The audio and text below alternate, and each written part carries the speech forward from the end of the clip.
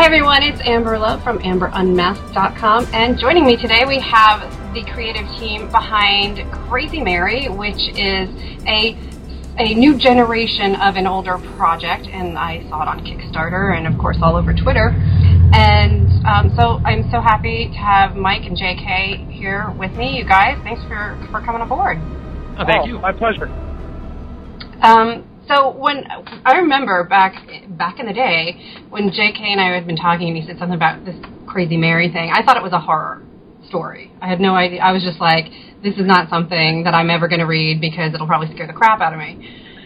And then then all of a sudden, about last fall, there was more Crazy Mary talk, and the last 2-3 weeks on Twitter have been blowing up with Crazy Mary because of the Kickstarter. And I saw Dean Stahl's pinup, and it was colored by our friend Josh Finney, and it was just so stunning. I said, okay, well, let me take another look at this because it doesn't look terrifying at this point. So I was just really happy because the kind of shows that I like are Castle and Rizzoli and Isles, where you've got characters like Kate Beckett and Jane Rizzoli who are very badass, modern women, and, it's just one of those things where when it comes to comics and movies that sometimes we often don't get a modest female character that's, reasonable looking, that's not like filled with giant stripper boobs and running in high heels. True. So Mike, tell us a little bit of the backstory then behind what Crazy Mary really is. Well, the origins of Crazy Mary go all the way back to like 1999, actually. A friend of mine had heard that there was like someone that was pitching, they were taking like pitches for an action television show. There was supposed to be a cable network that was going to be coming out called like the Action Network or something. And I created Crazy Mary because I love the cyberpunk stuff. I put it all together, because I love action too. And she was just a kick-ass girl, bounty hunter, with some cyberpunk overtones. But it needed a little extra twist, and that's where I came up with the idea about her vision. And maybe this is where you got the impression that it was kind of a horror thing, because the stuff she sees is pretty bizarre and surreal. And I felt there was an interesting combination of cyberpunk action and like the supernatural element that you don't usually get. So that's kind of where I started. And then a friend of mine, Lou Anders, who's editor of Pyre Books, him and I went to Comic-Con one time, and we decided we were both going to write comic scripts to do a comic book. Each of us do a comic book. And I adapted Crazy Mary to the comic format, because the Action Network thing never happened. And that's how it started. And I wound up writing several stories and just kept going from there. Hey, the year you did that, was that the year I met you when I came in from Germany? No, we didn't meet each other, I think, until it was 2000. It might have been 2000. Okay. It might have been the year after. So did you have Trail of Tears that long before then? Yes, as a matter of fact, I did. Okay, because I had known you a day before you showed me Trail of Tears. Mm-hmm. Yeah, we were at Baja Rock and Lobster, I think, when we started doing trading of scripts and images and everything like that.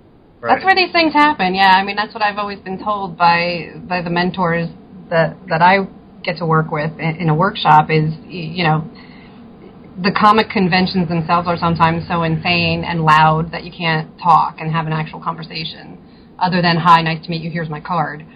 Yeah, exactly. You get back to the after party, and maybe there's a little bit more time or in the hotel or something just in passing. It's a calmer place. It always does seem like that because, it seems like the real business is done, at the drinking bar after the Comic-Con, after the convention. All the best business is done in bars. Yeah, exactly. So, that's definitely where the real stuff goes. You got the networking there, and then you do the follow-up and the real talking afterwards. So. But, yeah, we got all like-minded people gathered in the same spot, so it's very, it's a great opportunity. Yeah, it definitely is. So how long are you planning the series to be? For as long as it goes. I designed Crazy Mary to be open-ended. I definitely have, big plot points and, big story arc stories, but I tailored it that I could do lots of little stories in between. I mean, I built the whole world up So I could just go in many, many different directions. And I have lists of ideas and different story concepts that are just sitting there waiting to go. So I'll do it as long as people will read it, essentially. Okay. But you're going to have nice, contained arcs for people that need to ever jump on at a given point. Yeah, absolutely. Absolutely. I think nowadays that structure is definitely the structure you got to use. And, you put it together like it won't take much to figure out what's going on if you just jump on at a later point. Visually, and J.K. helped me with this, visually, there's some very significant clues. It's very easy to follow what's happening to her shortly there, as soon as you look at it. So it doesn't take very long to grok into what's going on. And, it's designed so you can just jump in just about any story. Okay, that's awesome. Why don't you, like I said, I really started picking up the steam that was coming through Twitter, and it was by, people that I've known through Comic Geek Speak, like Dean Stahl and Bill Blankenship and Josh Finney. I mean, these are all guys that I know because of the Comic Geek Speak show. So it just seems like so many people are involved in the project that you're doing specifically with this Kickstarter campaign. So who do you have? What's going on? J.K., you want to weigh in? I mean, J.K. and I have known each other for years, but yeah. Go ahead. As far as how this all started is Mike showed me a script a long time ago for a 12-page story called Trail of Tears, and that was actually published. I think it was like 2000 when we met, and I immediately started on it because it was a good visual script, and it was something I wanted to do, and it was something I did back then for free, just before I had a career, something to kind of launch my career, I was hoping, and it did turn out to do that. I think it was around 2003, wasn't it, that we actually got it published through digital webbing and through an anthology through that company. And I guess that's going to be included in this, right? Yeah. Certainly, Trail of Tears is free on the website, the new colored version from Josh, and it's going to be the first story in the graphic novel too. Okay, and that's basically the creative team is that J.K.'s doing the interiors and the inks, and Josh is doing the coloring and lettering. Well, I got several artists, like you said, William Blankenship and another guy named Ryan Sargent, who've taken on story duties. William's done a couple of these stories in the graphic novel, and Ryan Sargent's taken on the big 35-page story that's at the core of it. Going back to kind of what your question is, I think I've just been unbelievably lucky to have such an immense group of talented people that get what Crazy Mary is about and want to be part of it. I mean, you've seen the stuff that William Blankenship has done, and I mean, it's just sick. He's a perfect match, actually, for Crazy Mary and the weirdness of it, too. Yeah. Of course, J.K., the stuff that J.K. does is just on a whole different level. So there's 2 stories by J.K. that are illustrated by J.K., 2 or 3 from William Blankenship, and then Ryan Sargent does the big core story. And his stuff looks fantastic. He did Dre, Queen of Thieves, which was with Digital Webbing Presents. And he's done other stuff with Sean Delaney. I think Delta 51 was a graphic novel that he did, which was a lot of fun. And he's a great artist. And I think everybody, it's great to have these people that just are so good that want to be part and enjoy being part of it. So it is. It shows because the social networking that's going on, everybody it just seems very supportive of each other, and and then you've got all of their counterparts as well jumping on board and helping to spread the word. Yeah. Are you self-publishing this? What's that? Are you self-publishing this when it's ready? It's going to come out through 01 Publishing, which is the company that I'm part of with Josh Finney and Kat Finney. Okay. They started an imprint. The first thing out of it is Utopia. Actually, the first thing out of it was New Breed, which was an anthology comic that had stories from Josh and me. Josh did the art on his, and Dean Stahl did the art on mine. And actually, J.K., did you see that one? That was the Continue Yes story that you and I were going to do for Boom. Oh, right, yeah. Yeah. But before they shut down Cthulhu Tales, it was kind of tailored to be a Cthulhu Tales story, and then they shut down Cthulhu Tales. So, yeah, Dean Stahl took it on and did a killer job. It was slightly altered from the original script, though, right? Yeah, it's been modified. It's been modified, but not that much, actually. Right. And, So that was the first thing, and then Utopias is on pre-order right now at Amazon, which when Josh and Kat got the rights for that comic reverted back to them, they immediately started work on it and getting it out from there. And then it'll be Crazy Mary, and then World War Kaiju later this year. And that's what our slate looks like at the moment. Plus, little things that come along. But 01, we're up and coming. Okay, that's great. When we're talking about Mary and her character and the way that her team sees her, you're not supposed to call her Crazy Mary because that'll set her off. She doesn't like it. But would you just consider her powers? Are you allowed to say it without spoiling that she's got powers, that they're technopaths, or is she just is she insane? Well, that's the one of the core concepts of Crazy Mary is the subjective nature of reality. So I try and keep it kind of obscure. I don't want to actually come down heavily on one way or the other. That's what I was picking up, from the Trail of Tears. I was sort of picking that up. It's just, sort of like the stories, the ghost stories that are out there. Is, who's to say what this person is seeing, if they are or if they aren't. But at the same time, she seems to have the ability about capturing the criminals that she's after, or whatever her assigned mission is. She seems to have something even beyond that as far as her ability to know where they're going to be, what they're going to, what to expect. Yeah, it's meant to be open to interpretation. Okay. And that's, yes, no, maybe is essentially like kind of a catchphrase that pops up constantly through all the stories. And, of course, that is about, it can go in one of three directions at least. So there's never any solid answer. I think it's a little bit of all three columns, to be honest. But something was done to her. She was actually modified in a project, a military project. So that's where the kickoff point for her weird vision started. Yeah, you will see in the scripts too that I thought was interesting when I first read it. Is she will get information through hallucinations, and it will lead her to things. So you have to wonder is there something to it? But at the same time, they're just so crazy. She calls her, but they're not useless, So her hallucinations, like in Trail of Tears, there was the thread that led her to literally a thread coming up of a teddy bear she found that led her where she needed to go.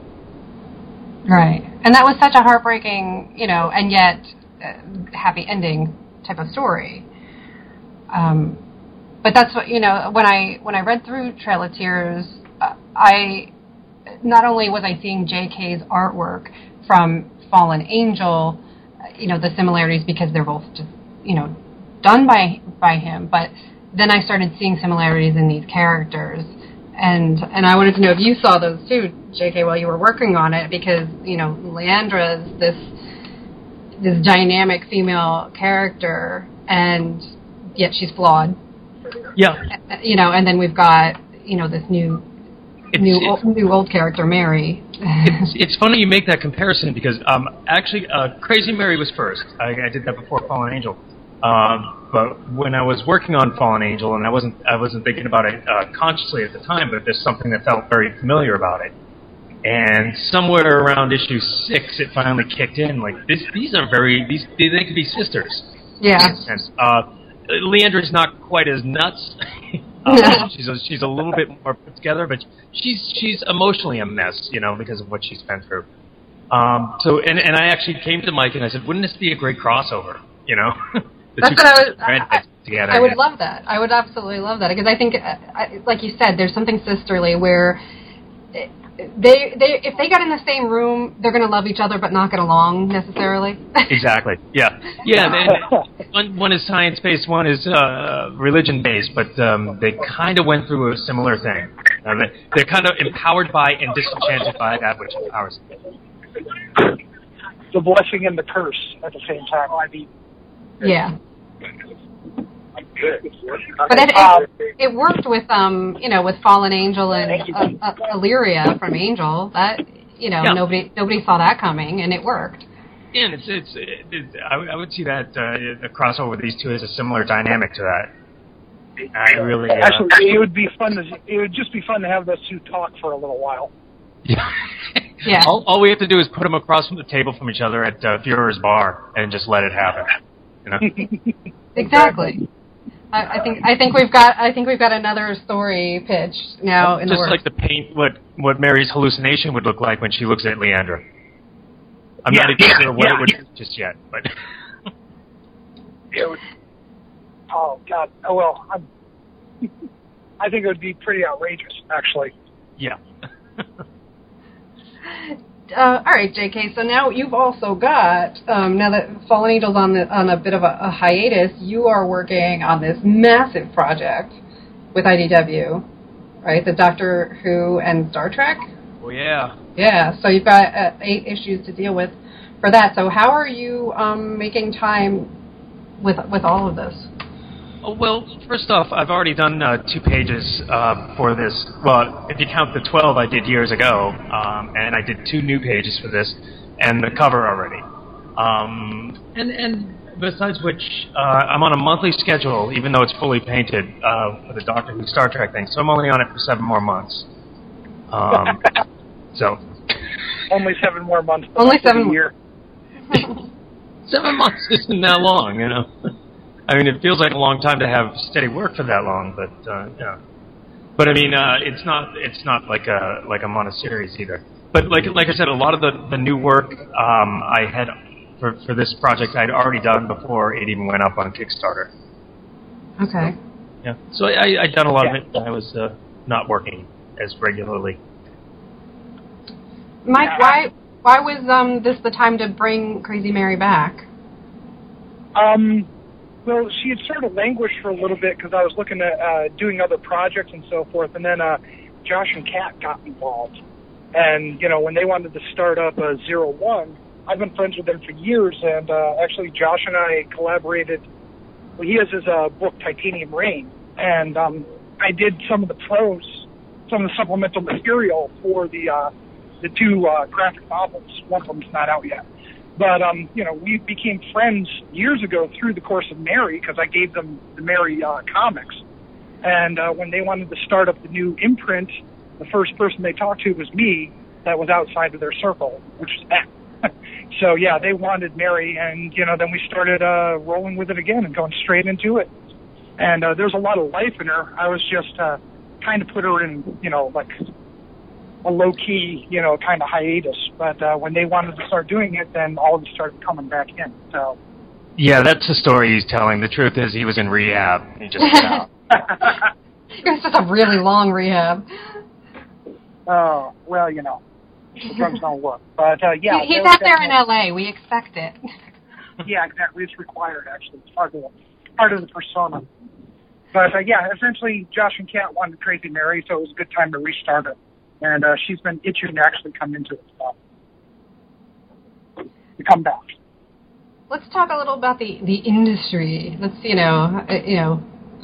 out there dealing with Hollywood, and, we're over here on the East Coast, J.K. and I. So, but let's talk about the industry as a whole with the influx of big blockbuster movies and everything needing to franchise. And, what is actually the most important thing to you for comics for, these days? What's the most important thing about comics? Yeah. What I think, and I don't know, is I really love the new paradigm that started with Comixology and everybody reading stuff, through their iPads and iPhones and stuff like that. I think there's a lot of people that are fans of comics. They just don't realize it yet, because they don't go into comic book stores or anything like that. And I like the idea of how it's kind of starting to get out of this little circle of, I don't mean that in a derogatory way, but I'm just going to use it the same, like fanboys. Right. It's reaching, theoretically, a lot of it's reaching a wider audience.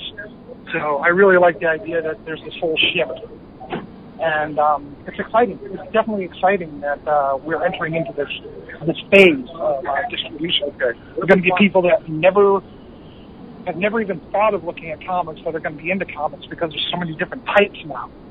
If they don't like Spider-Man, that's fine, because there's a whole bunch of weird stuff that they've never seen before that's out, and they can get easy access to it. Right. Well, that's I think true. that's one of the most exciting things. It's actually a good point, because it's comics is suffering from the same thing that Star Trek was suffering from, and that's like the fans are kind of taking it away from everybody else. It kind of just, for whatever reason, mainstream gets turned off because they think it's part of this cult that they're not invited. I feel like digital is bringing it more to a mainstream. It's not.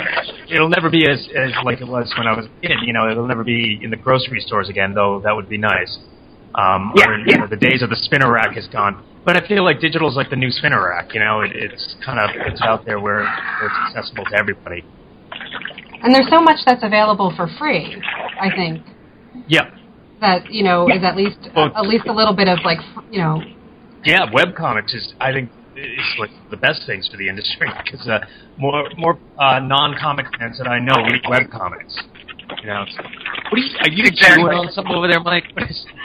No, I'm actually unwrapping my condor. I'm getting close to actually going into work here, but like eating shit. I got this plastic stuff that's over my condor to keep it dry.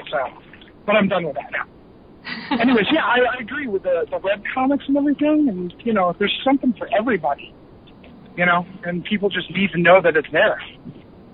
It is, and that's why when I get to put in some hours at my local comic shop, and people sort of they'll be surprised that I don't know what's going on with Batman right now, and I'm like, well, because there's 8 million other things to read, and like you talked about bringing up Spider-Man, yeah, you take something like Spider-Man and compare it to Pride of Baghdad, and right. I mean, they couldn't be farther apart. I also think that the medium has reached like a new stage in its maturity. I know that sounds weird, and it's been going on for quite a bit, but we've come a long way from like the 1950s, Superman stuff, which is fantastic. But then as you bring up like Pride of Baghdad, I mean that's just incredible stuff. And to see it in this format, see it in a comic, is just amazing. I think that the medium itself has matured a lot with the subject matter that it handles and what it can do and what it can pull off. And I think that's because a lot of the writers and artists now, are second and third generation. They've been reading comics all their life. So there's a lot of foundation that everybody's building off of. And that's just, a natural progression of a medium. I think the fact that there are some companies that are willing to back with take the chances on riskier things. Certainly some of the indie comics, the stuff that you see from IDW, for example. I think it gives some validation to the medium as well. But, most definitely. One of the other things that's come up recently is this big, here I am, I'm talking to two men that are, well enough known in the industry that you guys have been around for, decades. And Easy. Yeah, well, since you were a wee lad out there. But, there's this huge giant movement that I'm sort of in the eye of with geek girls, that there's geek girls everywhere, and we sort of have to prove ourselves as to, oh my God, you read, you don't really read that. It's like if I say to somebody that I read comics, suddenly I'm getting quizzed, just because I'm, a woman who likes comics.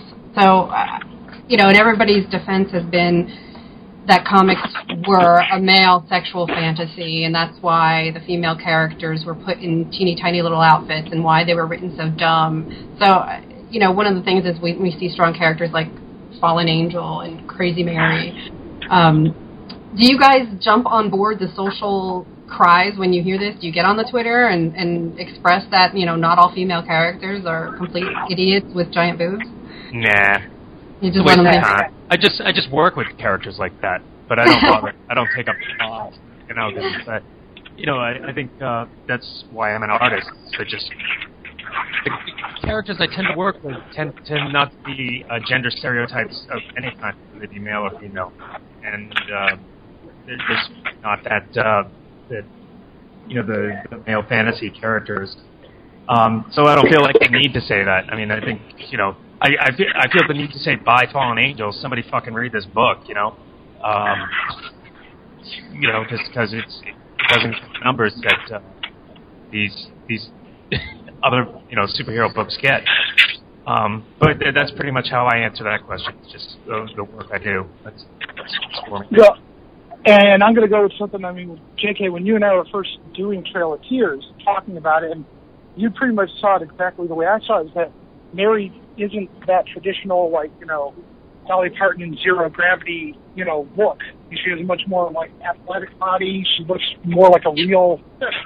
Well, I mean, more like a real woman. It just it kind of makes sense to me to have an action hero woman have more of an athletic build. Right. It makes absolute sense. She's got to be built for some of the things she's doing, and it always kind of even as a kid, it kind of bothered me when I saw acrobatics and these women landing in high heels, for example. Yeah. How the hell's that happen? Sprained ankle time. Yeah. Well, never mind with the weight they have to hold up with the waist the size of their wrist. That always it never made sense to me. Just as far as how physics. And that's why Crazy Mary was drawn the way she was. You believe she would move like that. She looks like she's built for speed. Right. It's the Sarah Connor to me. It's this. Except not as stringy and not as stringy, no. But I think that was the. Yeah. When Joss Whedon came out with Buffy as a parody, essentially, of this is the little blonde girl that would normally run screaming in terror and end up in her underwear. He did it on purpose, and instead he ended up creating this vision of a full, huge cast of female characters that had different skill sets to beat the bad guy or be the bad guy. And I just think that when we see guys like Joss Whedon and Peter David, I think sometimes a lot of people that criticize comics and femininity are looking in the wrong places. Well, I think a lot of people, a lot of general public, kind of feeds off this really old school vision of what comics are. Going back to that, I think a lot of people that kind of do comics and so forth, really, I mean, they're not readers, so they're going off, all those classic interpretations of what we've seen, of those, type of bimbos and the muscle-bound steroid heads, that smash people through walls. And, it's like, how do you say, the people that still call, Star Trek fans Trekkies, they don't get it. They're not part of the club. They don't understand. They're just being, they're just coming from a point of no knowledge. And part of that problem, too, is people think of comic books as a genre, not as a media. Right, they're only thinking superheroes. Yeah, and it's just as diverse as anything. I mean, it's just diverse as any kind of literature, any kind of media. But it's, but there's words like comic book movie that come out. What they really mean is superhero movie. Yeah. That bothers me too. Yeah, but that's not what comic books are. Certainly not anymore. I mean, that's probably where the big market share is, and I understand why that perception's there. But that doesn't make it what it is.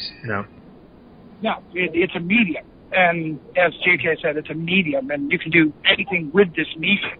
which is the beautiful thing about it. You know? I always get confused when people say that. I'm kidding. What?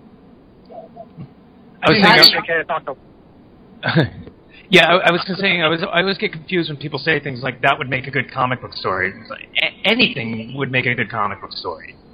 I mean, the media is just that diverse. It's just, like I said, I guess it's just the biggest market share tends to be superhero.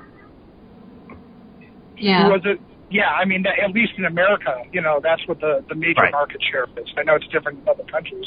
Thank God. Yeah. So, yeah, I look at something like Japan, where they have everything, you know, from romance stories to horror to, you know, drama to all over the place. You know, and it's all done in manga. It's all, you know, so what's the one in the Netherlands? Like, is it Sweden that comics are really huge too? Or I want to say maybe Iceland. I'm not sure. I forget which one, but, you know. Yeah, it's a medium, and the people that criticize it or, you know, create those, like, you know, cliches just don't know. And that's really not what it is anymore anyways. Amber, I have a question for you. Yeah. There's been I've seen a lot more, you know, the advent of cosplay and so forth. Do you think women, it's a safer environment now for women to admit that they enjoy comics, the cosplay like an entry type of process that helps with that, or what do you think?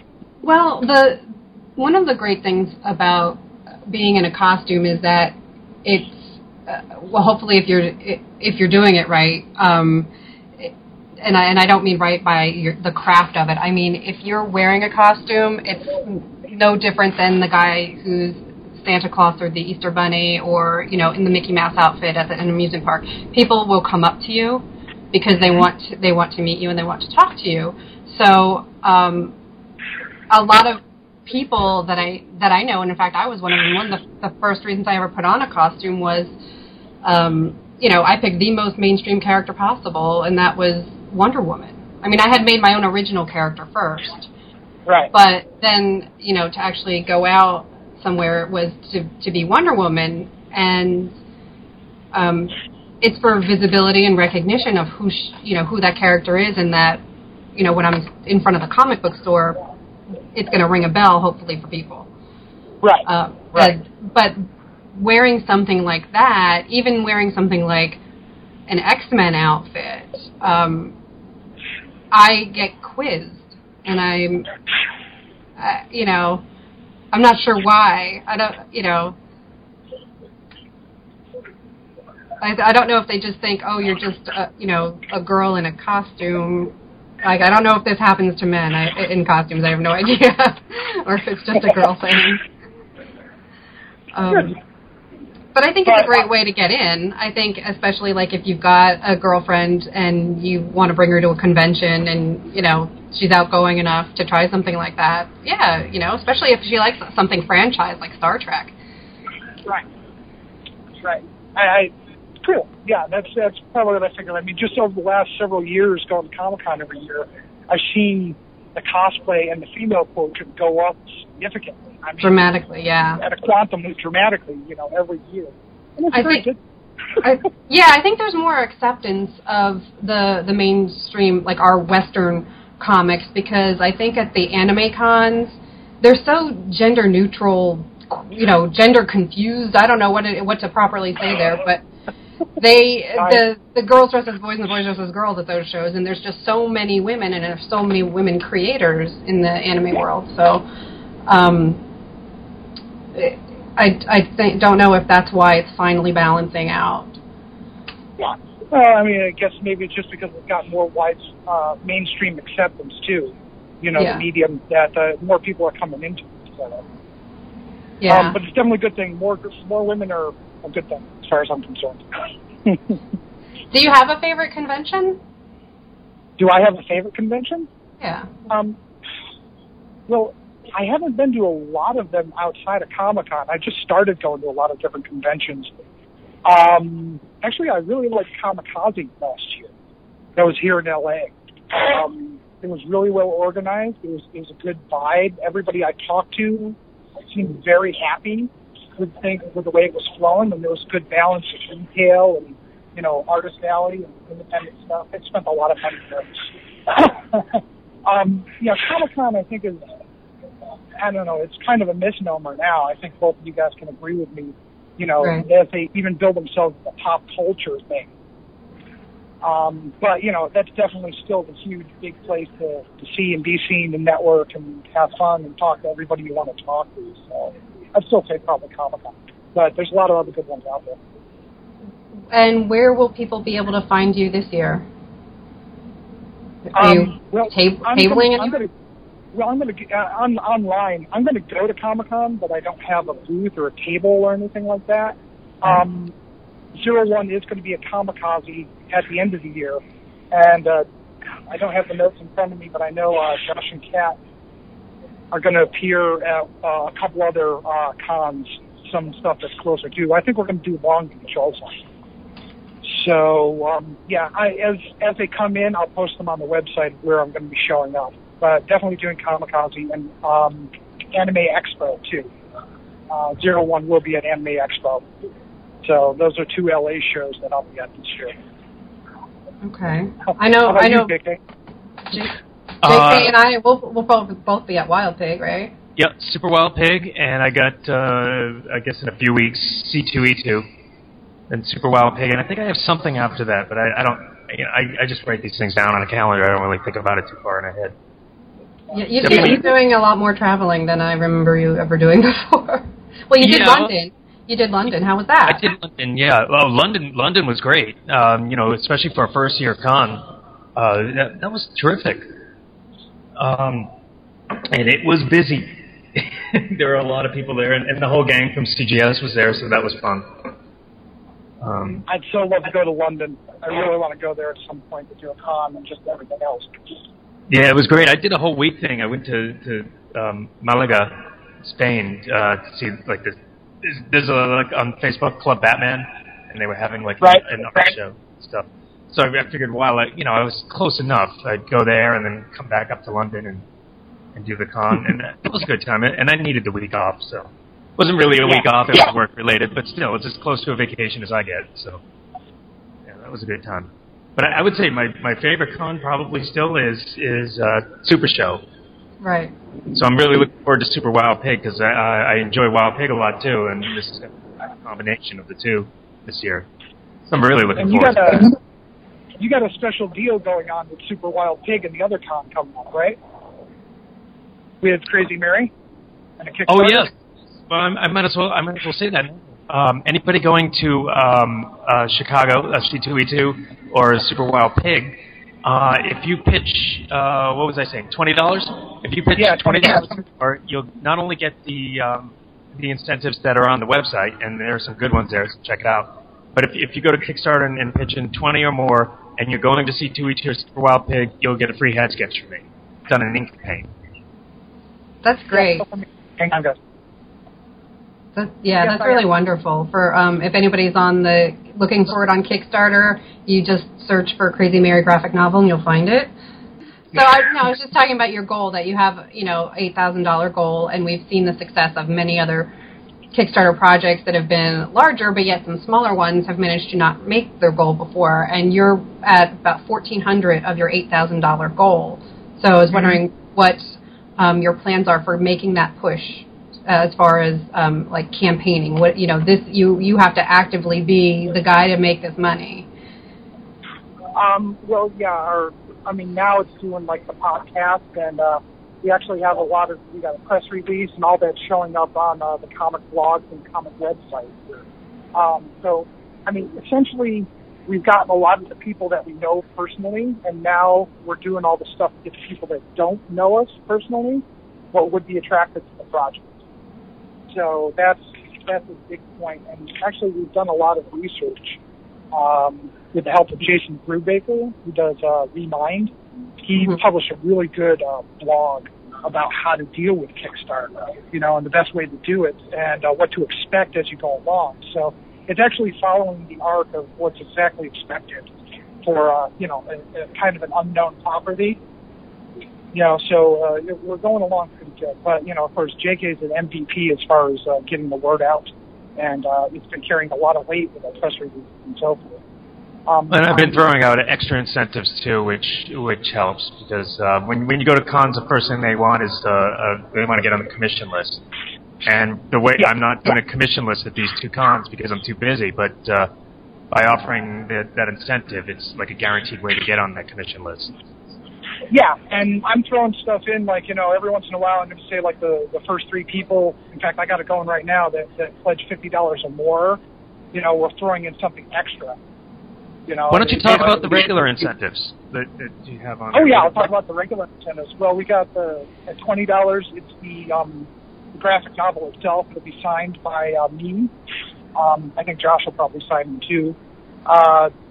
Then you have the next incentive, you get a print of the new cover, which I've been putting on Twitter. I don't know if you have a picture of it or not. Yeah. But, it's JK's new cover. And then we have, like, shot glasses that you get, I think, at the $50 mark. At $75, which, I have to say that's the first time I've ever noticed shot glasses as a Kickstarter incentive. So kudos. Thank you. It's just surprising considering, how much everyone loves the print. I know. But it's actually, JK, it's the image that you did for the second Crazy Mary story for for DWP.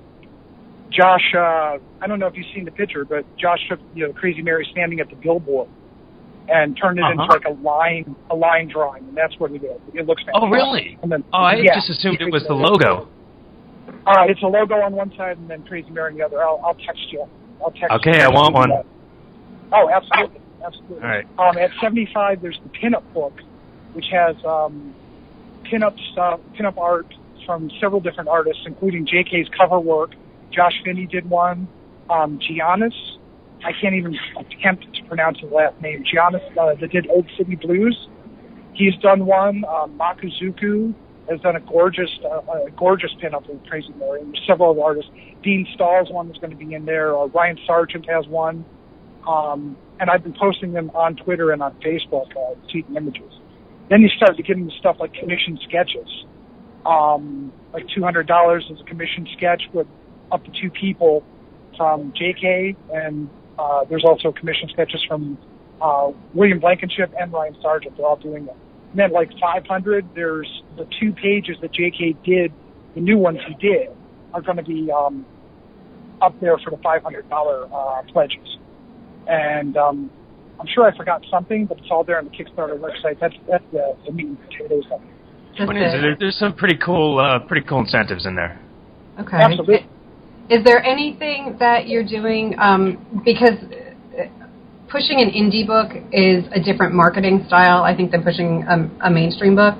So we were talking about Comixology and digital apps, and that you have the digital book as part of the incentive as well. Is there any way that you're connecting to the retailer market? Not really. I mean, I didn't know if you're going to, like, are you going to go to comic shops and do signings and that kind of a thing, or are you just looking to a different path? Yeah, for the graphic novel, we're definitely doing the retail route. I mean, we're recording comic book stores. We're also recording Amazon and what few bookstores there are still available. Right.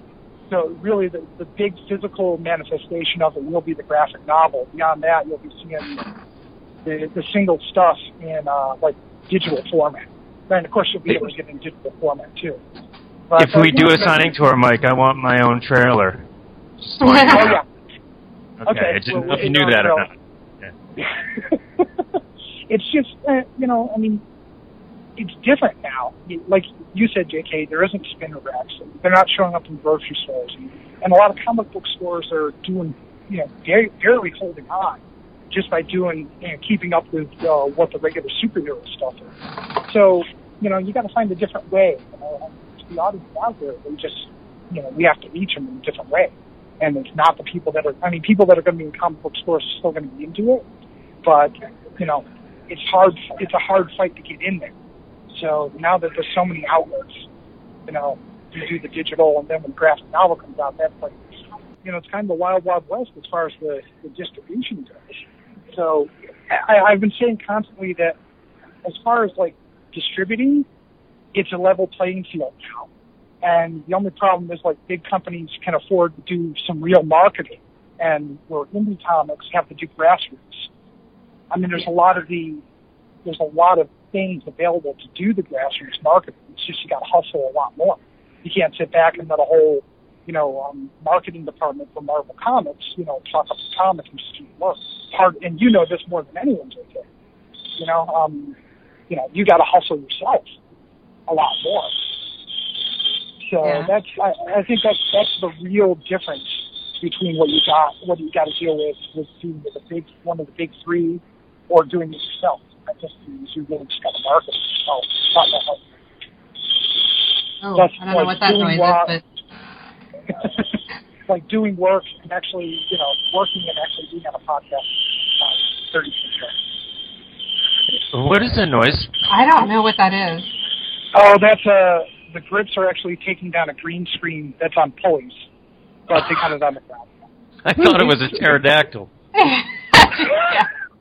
Oh my God, you're right, it is a pterodactyl. Oh my, never see those in LA very much anymore.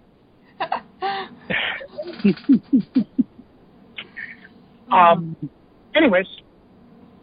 Well, so I was wondering, so since you're out there in Hollywood land and you're having a fabulous time up there on your crane thing, have you given any thought to the Crazy Mary TV series or movie? Who would you want to see play Crazy Mary? Oh, goodness.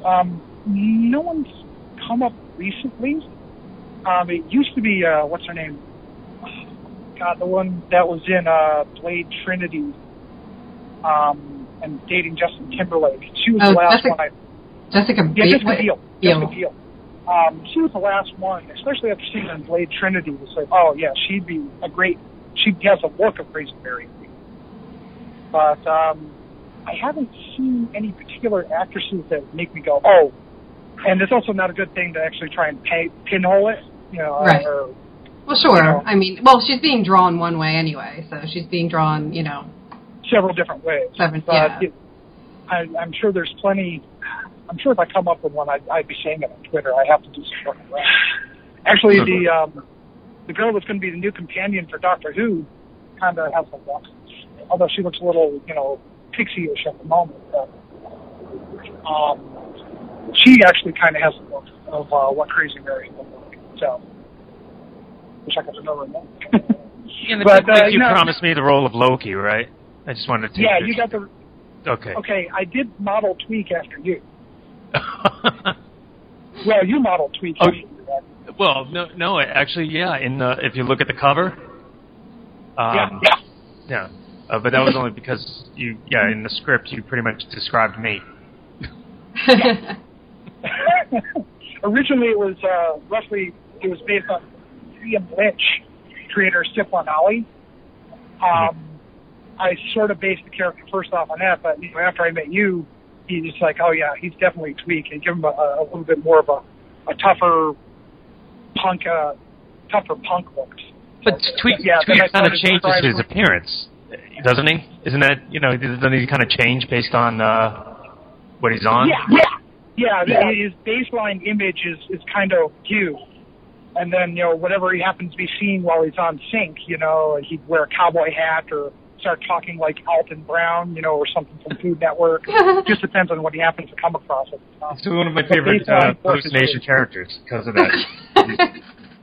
He's constantly in a state of flux. You never know what you're going to get with that character. Yeah, which is part of the fun of writing him, actually, because I have to use different language every time, and I have to make it fun but not too gimmicky, which is interesting to tweet. But it's always fun writing him because he's such just a lunatic character, which makes him makes him very enjoyable to write, and a little bit more challenging to write in certain ways too. So J.K., but he does look like you. He looked. Well, it's not the first time we would see a character that looks like J.K. in a comic. So, right. So now I have to ask the question everybody wants to know the answer to. Why won't you sing "Paradise" by the Dashboard Light with Mike? You know what? I actually don't know. I know I had this conversation with Mike before. If I remember, I think I was drinking. No. Yeah. I think my answer might have been because he wants me to sing the bitch part, and I don't want to sing the bitch part. Was that it, Mike? Yeah, it was part of that. I also had the physique of Meatloaf, so, well, yeah, okay, so I look more like Meatloaf. It just should be natural that you'd be singing the female part. But,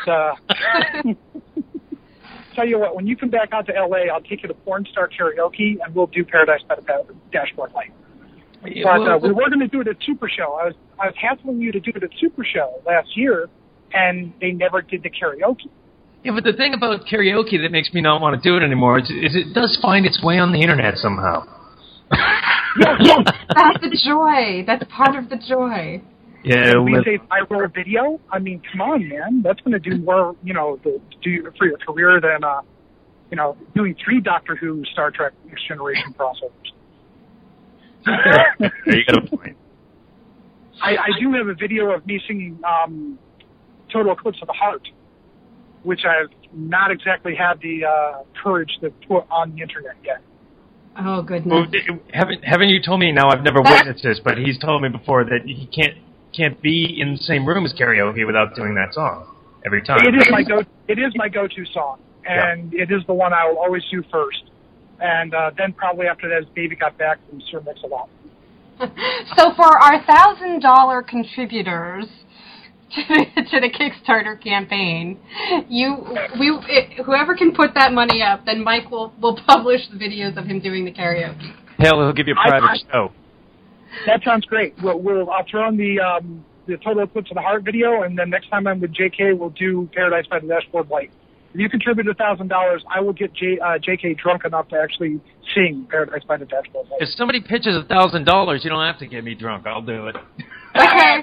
All right. We will expect a revised incentive program to be posted next week. As long as I can wear a purple wig when I do it. You can wear whatever you want. Yeah. And a mini dress. I will design your outfit if you like. We're in a pickle now. Some guy with too much money is writing a check. Oh, goodness. All right. Well, that about, I think, covers all of the bases we could possibly expect to cover for talking about Crazy Mary. Yeah. Thank you guys so much. It's been Mike Colbert, who's the creator of Crazy Mary, and J.K. Woodward. Do you guys want to give out your websites real quick? Go ahead, J.K., you first. I got jkwoodward.com, which is an easy one, and then I got jkwoodwardart.blogspot.com, which is updated more frequently. Okay. Oh, and I'm on Twitter and Facebook. Oh, yeah. You can find them on Twitter and Facebook. Me, it's crazymarycomic.com, and you can link to the Kickstarter site from there. There's also 01 Publishing, which has a great picture of me dressed as a pirate in my biography picture. And I'm on Twitter and Facebook under Logos728. That's Logos 728. And I'm also on Formspring and Instagram and all those kinds of stuff. But there's buttons on my website so you can find all that stuff. So there you go. Great. Oh, guys, thank you so much, and good luck with the campaign. I wish you all the luck there. You've got 47 days to go. So hopefully we'll be seeing Crazy Mary soon. All right. Thank you. Thanks, Amber. All right, guys. It's been Amber Love from AmberUnmasked.com, and if you have any questions, I'll put the links up in the show notes and all that good stuff. And if anybody has questions, I will try to get them directed to these creators, and maybe they'll be able to get back to you. And absolutely, we'd love to hear from you. Fantastic.